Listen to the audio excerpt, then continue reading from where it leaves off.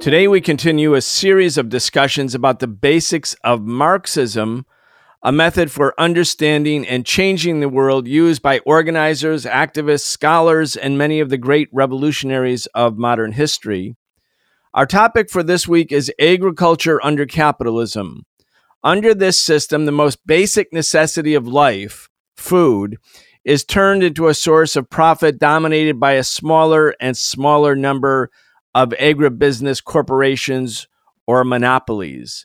Environmental destruction and enormous waste are built into the capitalist agriculture system, while hundreds of millions around the globe go hungry, and while environmental destruction is all around us. We need a new system. We need a new society. We need to demand that which may have sounded impossible even a few weeks ago, but is not only realizable, but an imperative necessity.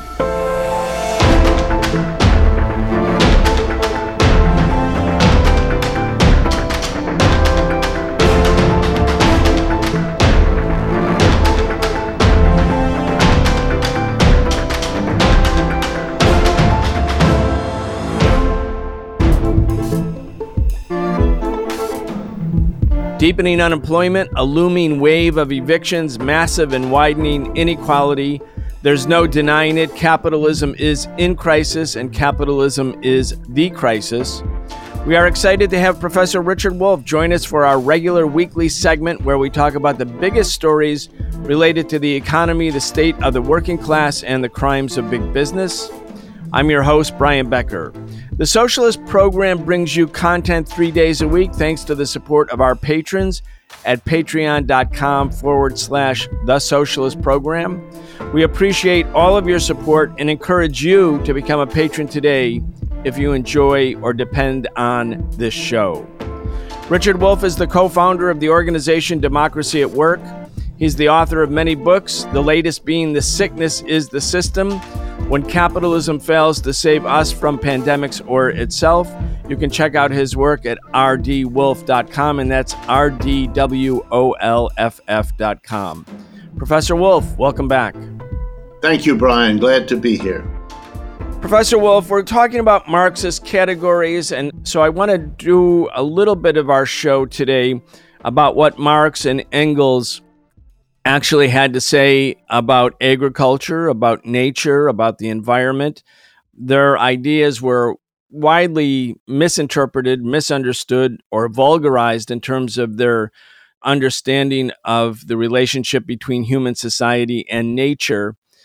In the last 10 years, there has been formidable Marxist scholarship from a number of writers and thinkers about Marxism and its perspective on the environment, its perspective on agriculture.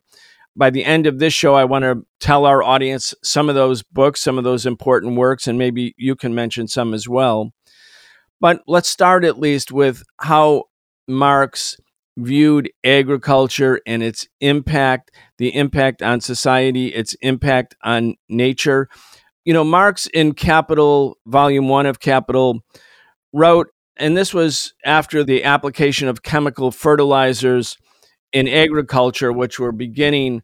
Marx wrote that, quote, "All progress in capitalistic agriculture is a progress in the art, not only of robbing the laborer, but of robbing the soil. All progress in increasing the fertility of the soil for a given time is a progress towards ruining the lasting sources of that fertility."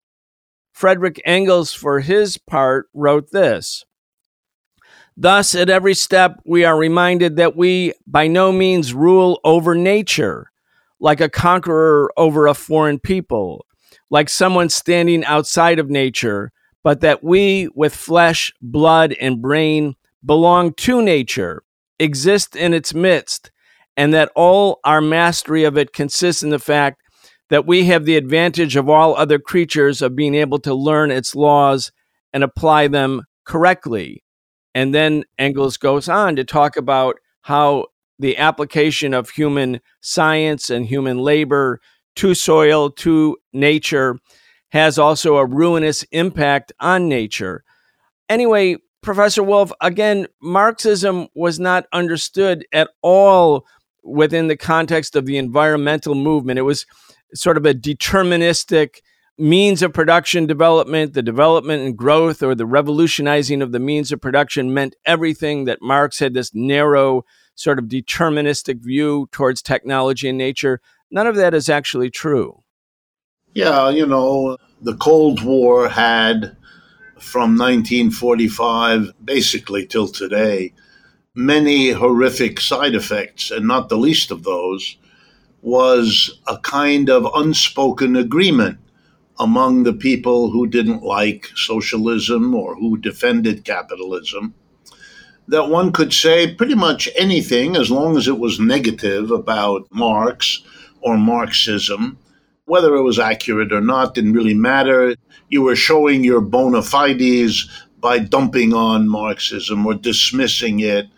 And I can't tell you the number of times I have sat in academic seminars in the best universities this country has, listening to people who clearly had no idea what Marxism was about, dump all over it to the approving nods of their fellow academics.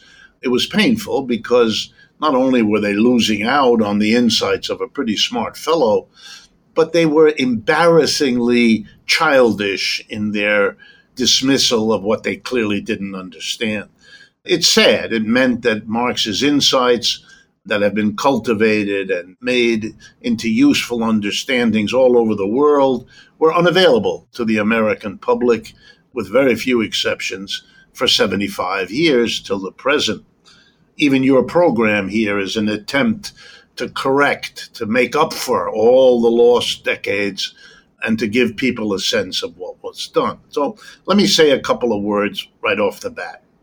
With an amused glance, Marx loved to remind people of what I'm about to remind you of as well. And I learned this from Marx.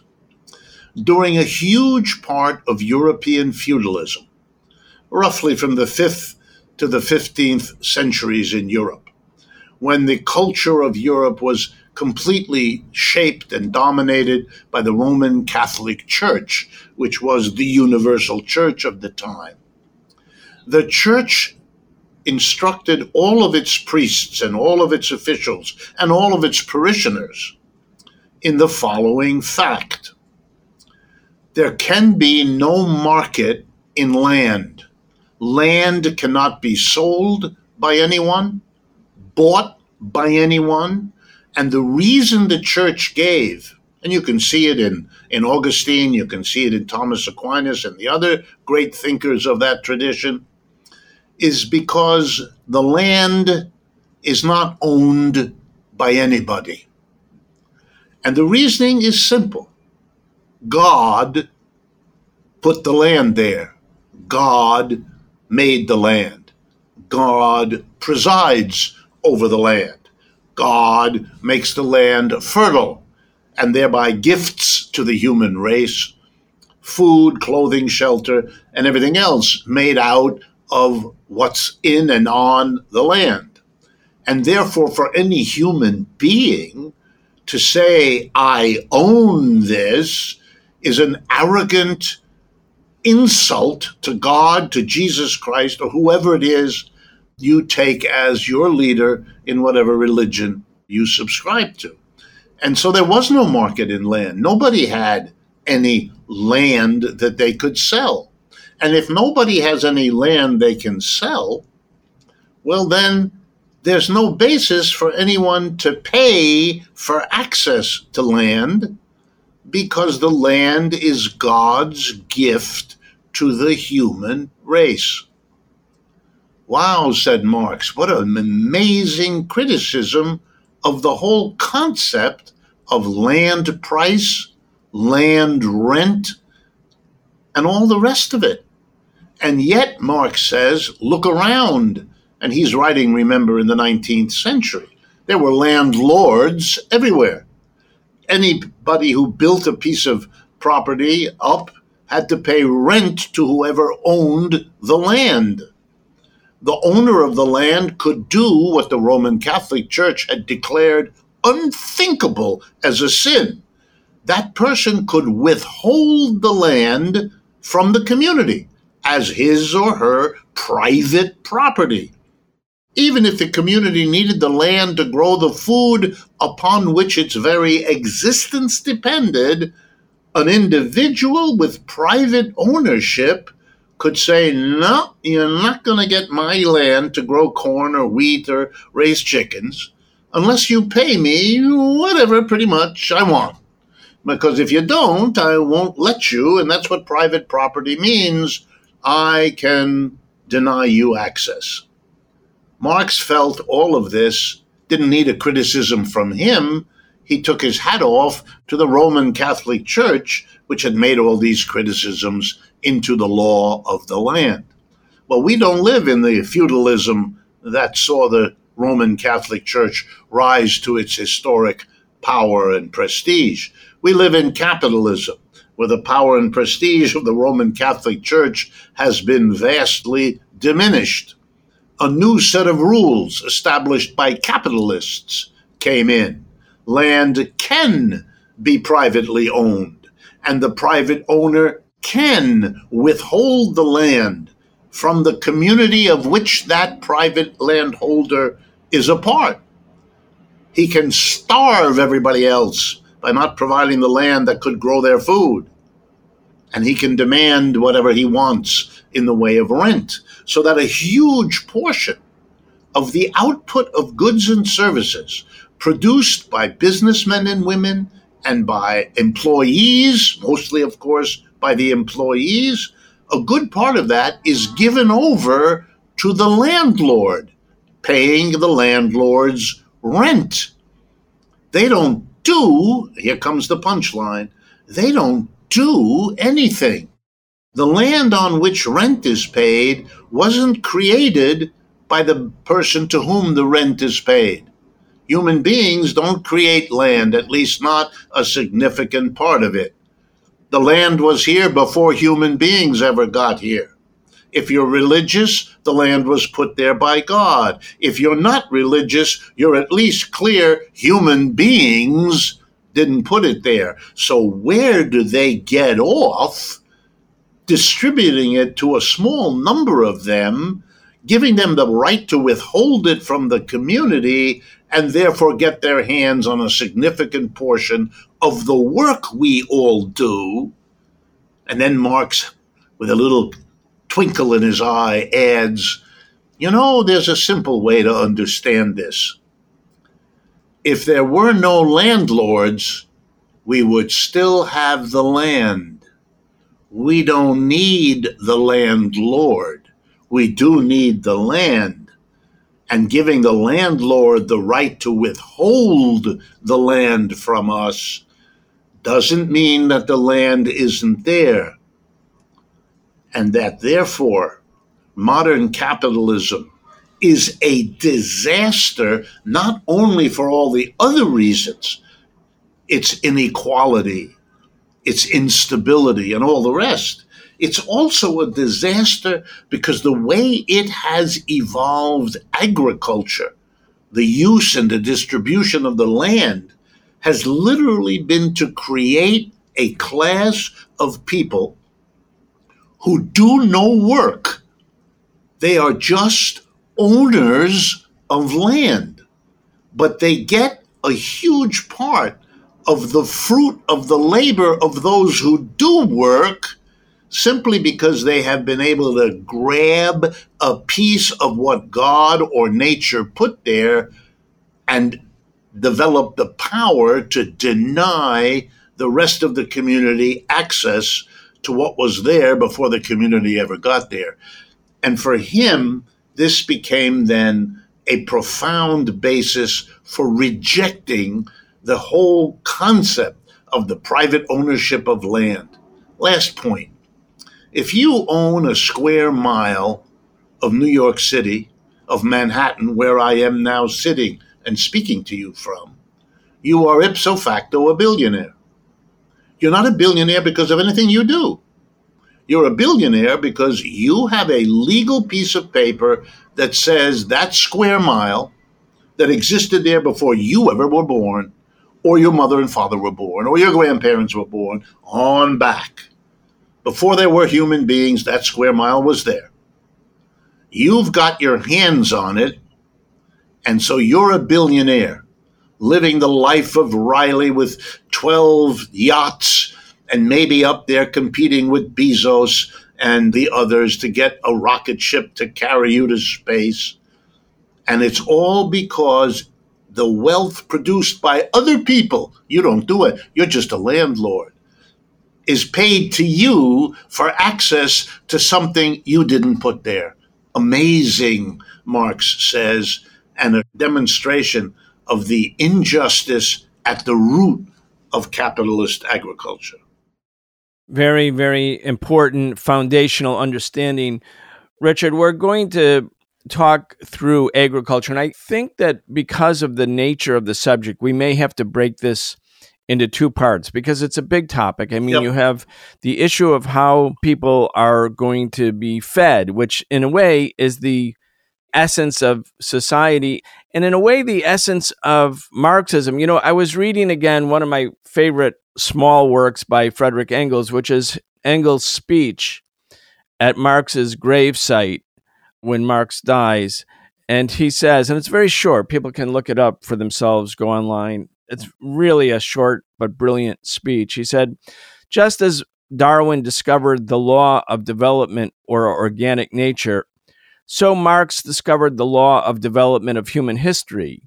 The simple fact hitherto concealed by an overgrowth of ideology, and you could include in that theology, that mankind must first of all eat, drink, and have shelter and clothing before it can pursue politics, science, art, religion, that therefore the production of the immediate material means and consequently the degree of economic development attained by a given people or during a given epoch form the foundation upon which the state institutions, the legal conceptions, art, and even the ideas on religion of the people concerned have been evolved, and in the light of which they must therefore be explained instead of vice versa, as had hitherto been the case. So instead of, as the church talked about, the land and nature having been created by God and gifted to humans, Marxism takes at its point of sort of its foundational point that it's how human beings actually accessed land and nature and used their own labor to provide for themselves that which they needed to eat, to drink, have shelter and clothing, first and foremost, and how they did that, how they produced it, under what terms, under what class arrangements once society developed into classes between haves and have-nots. All of the rest of what became characterized by Marx and Engels as the superstructure of society, all of it had in its foundation the question really of how people gained access to that which they needed to live, Right. meaning above all else, food.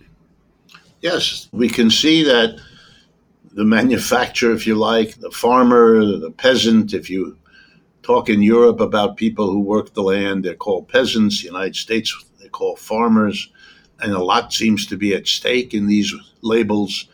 You see exactly how capitalism has shaped agriculture, and in turn, how that way of running agriculture has shaped the rest of our society.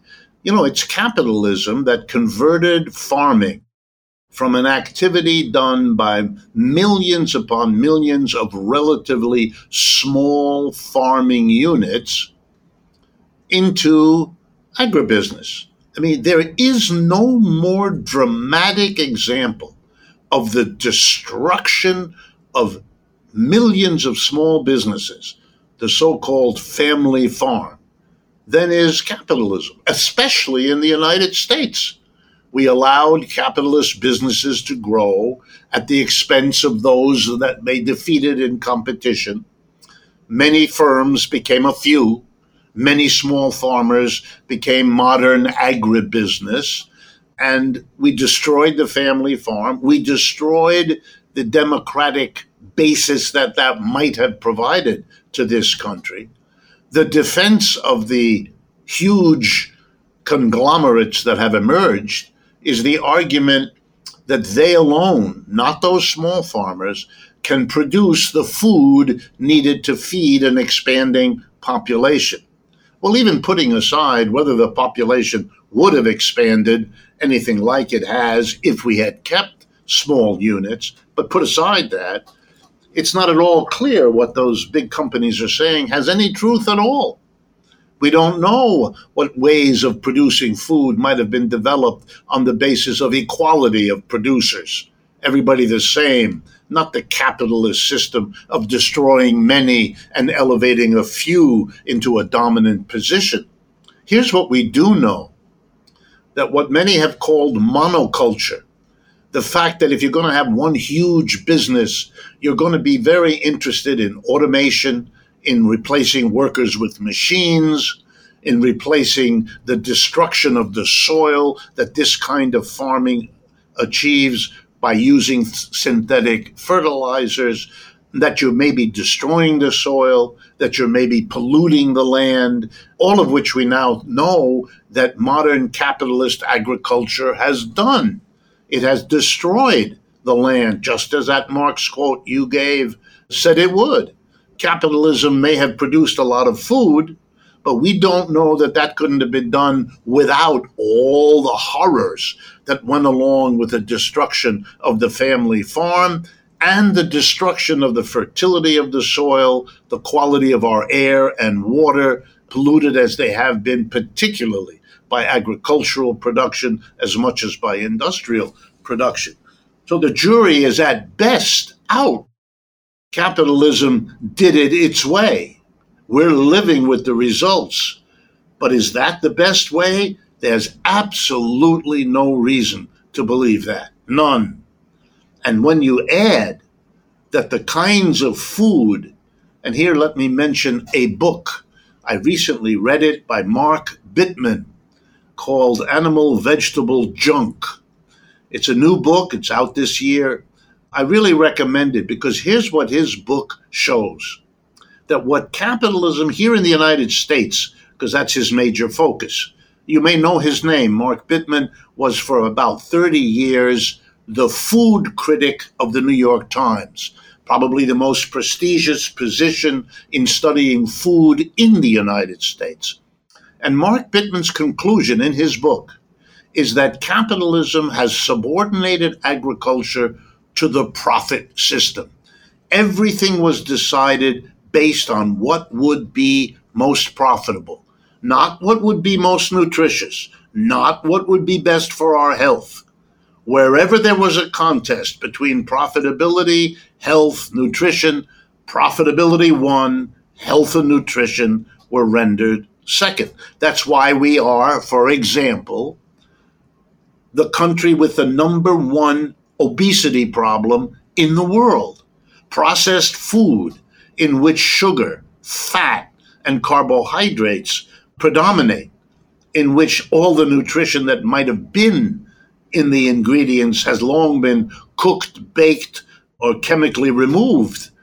And we're left to eat too much because the nutrition in each bite is too little, and that this has damaged our health, cost untold numbers of heart attacks and lives.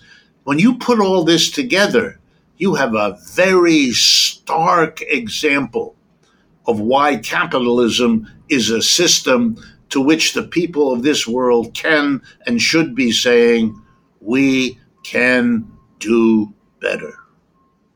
I want to go back as we wrap up here about the evolution or devolution of agriculture. And we're going to talk about how the monopolization in agriculture, like the monopolization in media, which we talked about last time, or the monopolization in finance, which we talked about the week before, how that's impacting farmers.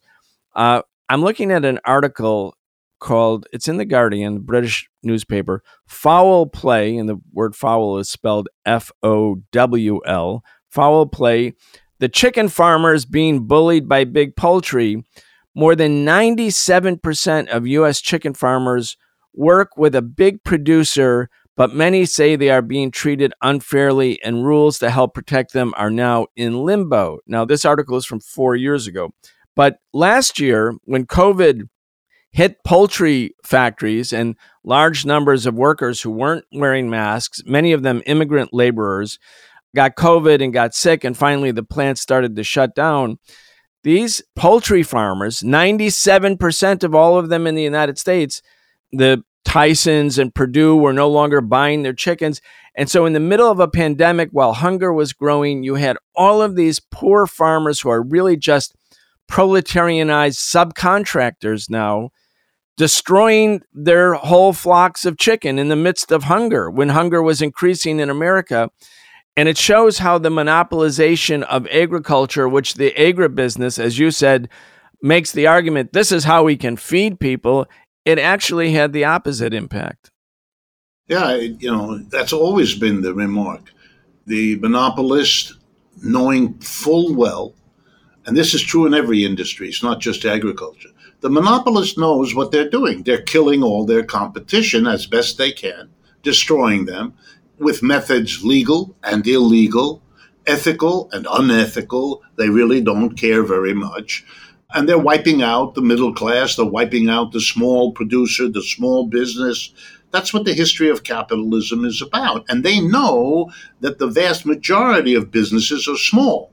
So they've got to be a little bit careful as they destroy the majority, because they, the big ones, are the minority. So they've got to come up with good PR. They've got to come up with something that they can say to make the average population not go where their sympathies would normally lie, with the small farmer, with the small chicken producer, with the small businessman or woman struggling down the street, a member of their family, etc.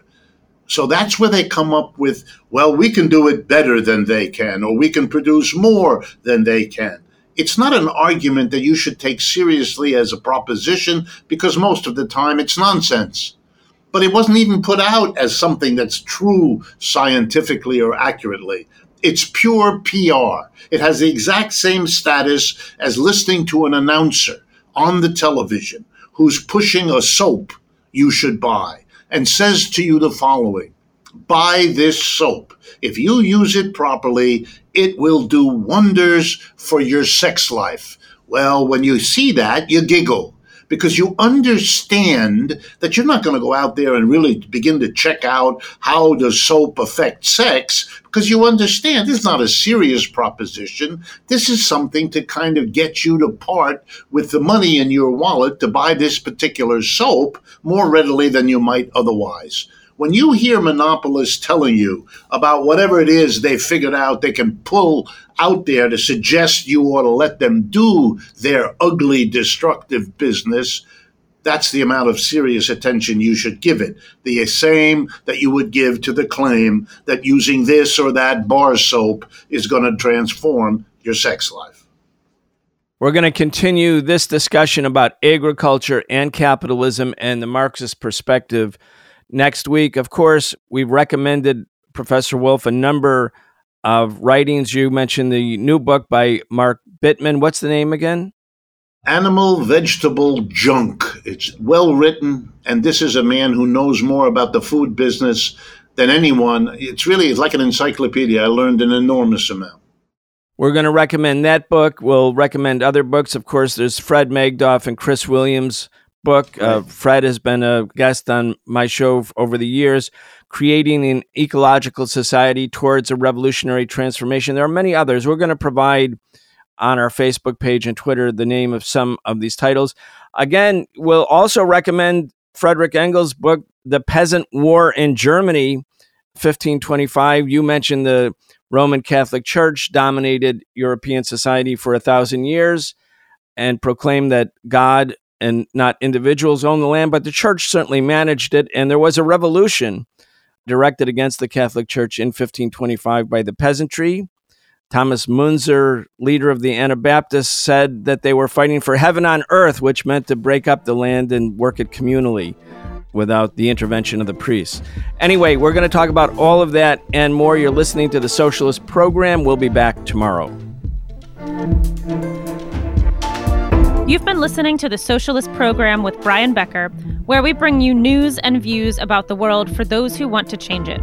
If you enjoyed the show, subscribe on your favorite podcast app and follow us on Facebook, Twitter, and Instagram. We can only continue our work bringing you high-quality news, analysis, and history with the support of our listeners. Connect with us and become a patron at patreon.com/The Socialist Program and receive an invitation to participate in an exclusive monthly seminar with Brian Becker.